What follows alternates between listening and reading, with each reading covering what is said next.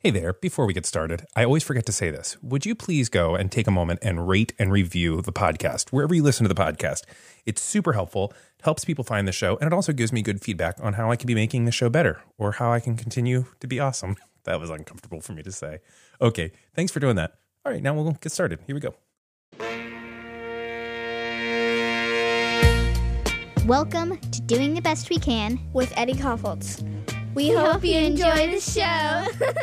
Oh, thank you very much, Eve and Lucy. And thank you for being here today on Doing the Best We Can, a special Friday edition.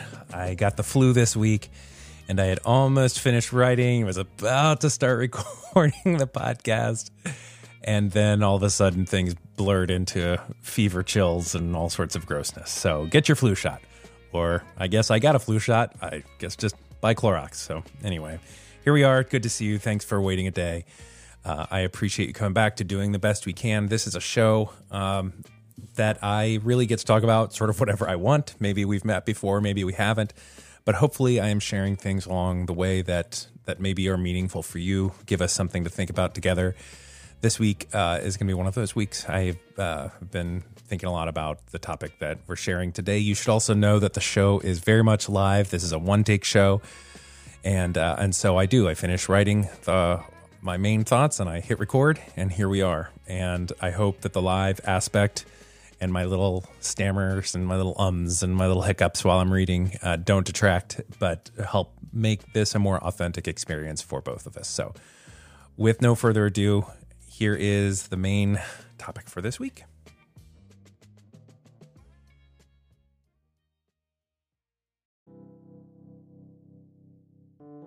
Issue 24.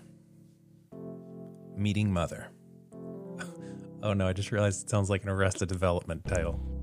Ah, well. Here we go.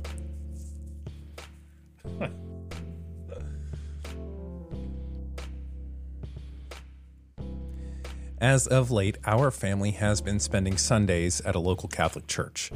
And while the preceding sentence is fraught with my own big thoughts on church, this little parish is the most lovely church setting I've ever been in. It is authentically diverse, the sermons are tidy and without ego, there are no stage lights or paid musicians, and you can't go more than 15 minutes without a direct appeal to care for people in the community. So for now, this is home. But also, it's a Catholic church, which for a person who has zero connection with this community outside of a really kind roommate in college who was Catholic, the movie Spotlight, and a binge reading of the Da Vinci Code, there's a lot that's new for me on a Sunday. Not least among them are the mystical and mysterious traditions. For example, communion is a whole different thing. When I was a pastor, I used to help break up the public spread before services. Here, the elements are kept in a fancy gold safe-looking thing, and nobody is touching them except for the people that are in robes. Furthermore, I'm not Catholic, so I'm not even allowed to take communion. I cross my arms and am administered the prayer of the heathens. And then there's the mysticism. I'm not sure they call it mysticism, but it's mystical to me. There's just so much chatter about saints, rosaries, confessions, and the like. It's all new to my ears. Yet, surprisingly, I'm not cynical about it or writing it off as my evangelical 90s youth director warned me to do as, quote, they worship many gods, you know. He really said that.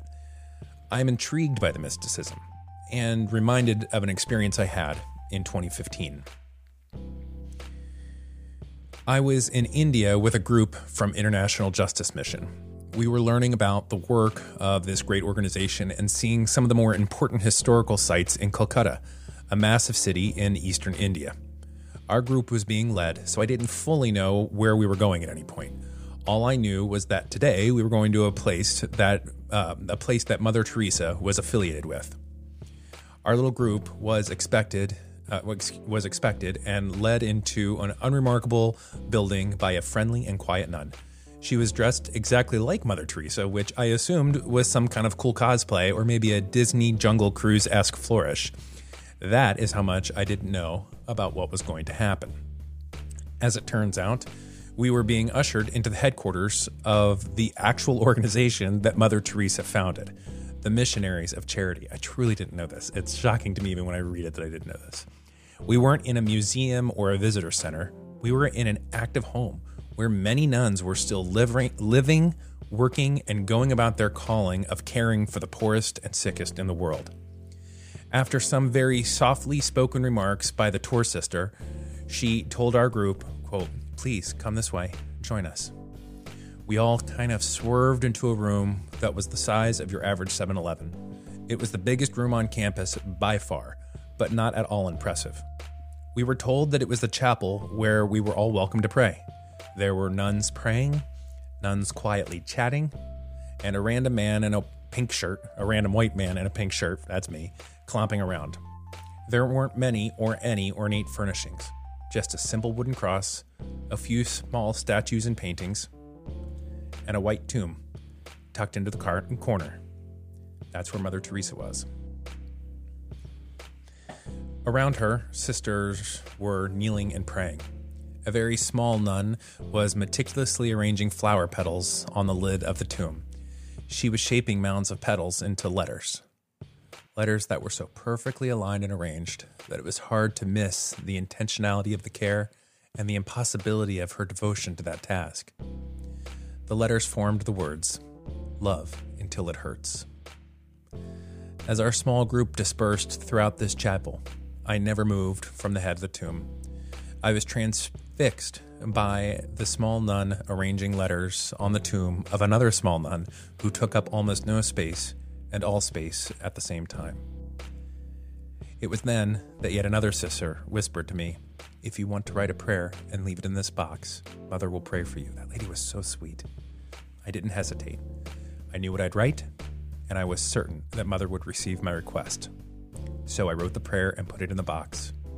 The sister then handed me a little medallion, not as a thank you or a reward for writing a prayer, but as a true gift, something given to express to me love. The medallion was of Mother Teresa on brand, and it has sat on my nightstand ever since. Someday I'm going to find a jeweler who can ensconce it in something sturdy so I can wear it and keep that encounter with Mother Teresa very close. And that is the memory that I keep flashing back to during my mystical new Catholic Mass experiences. There's a lot I don't understand about what's going on, and the post-church deconstruction version of me can shred those mysteries with callous skill. Furthermore, I can poke holes in my own story of standing at the tomb of the now Saint Teresa. I can tell you why she's not interceding on my behalf, or somehow closer to God, or still very much alive and present even in her death. However, I can also tell you with the same certainty that Mother Teresa prayed for me that day. I was in her presence and she cared about me. Those things are true. I wasn't being tricked or brainwashed, and I was even more skeptical then than I am now. But I know that I was a part of a profound moment, and in that there is no doubt in my mind. And that, it seems, might be the mysticism. Knowing that something can't be real, while also being certain of its authenticity.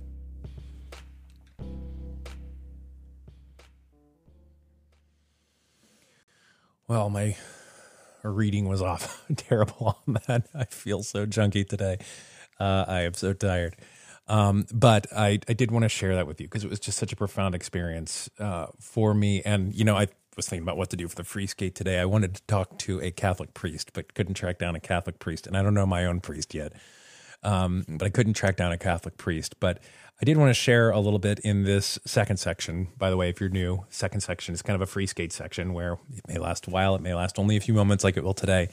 But I wanted to share another couple of little moments that happened in that trip that weren't right for the, not right for the article, but they weren't a part of the article, but also were just incredible. Okay, so here's another thing that happened.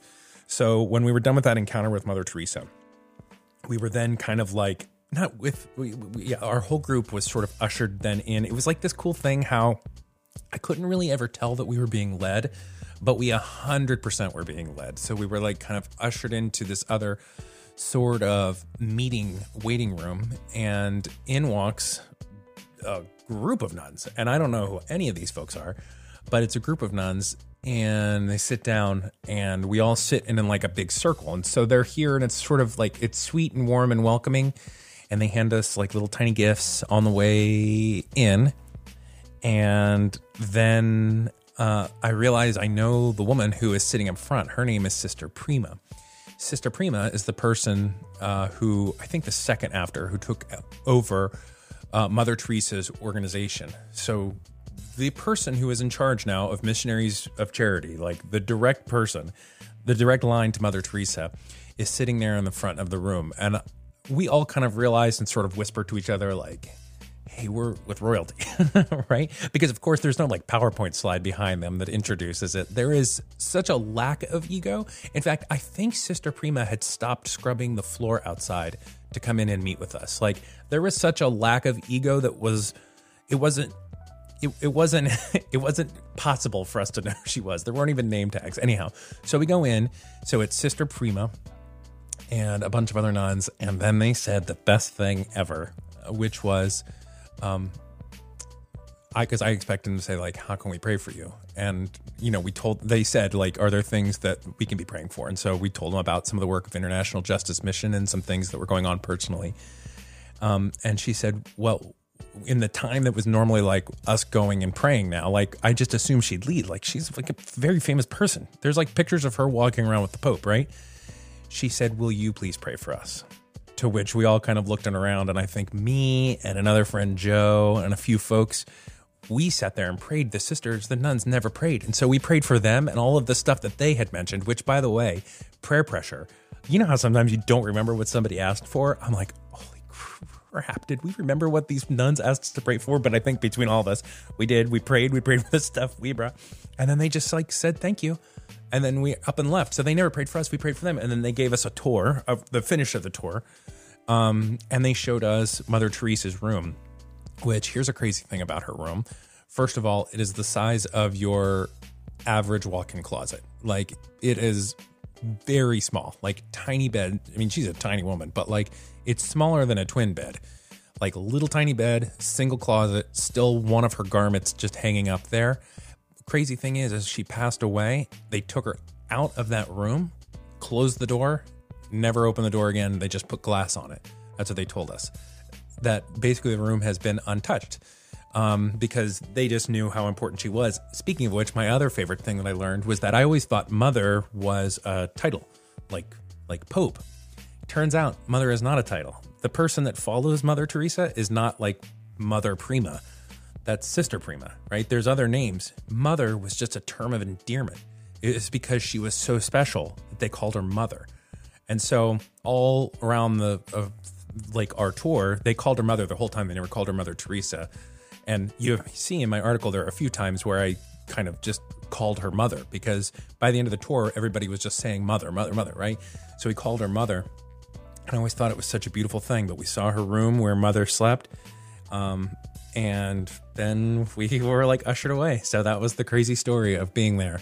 We got to see and pray by her tomb, and then we got to pray for the nuns that were there doing the work, and then got to see her room, and then we were out and back onto the rest of the IJM tour. So it was a pretty profound experience. I'll put up a few pictures on the newsletter. I guess it's the end of the show. If you didn't know, this starts out as a newsletter. There is no stuttering and stammering in the newsletter. I write it very clearly, and Jimmy edits it. Uncle Jimmy edits it. So you can go over and check out the newsletter. Just go to eddiekaufholz.com. It's right there at the beginning. I would love for you. One of two ways you could support the show would be to subscribe to the newsletter. And also to submit your reviews to wherever you listen to podcasts. Those stars and reviews are super helpful. And that's it. Thanks, Uncle Jimmy, for editing. Thank you for listening. And thanks again for your patience. Sorry I got sick. Good to see you. I'll be back next Thursday. Unless, of course, I don't know, the COVID shot fails or something. But come on, no bad vibes. All right. Have a good rest of the week. I'll see you next week on Doing the Best We Can.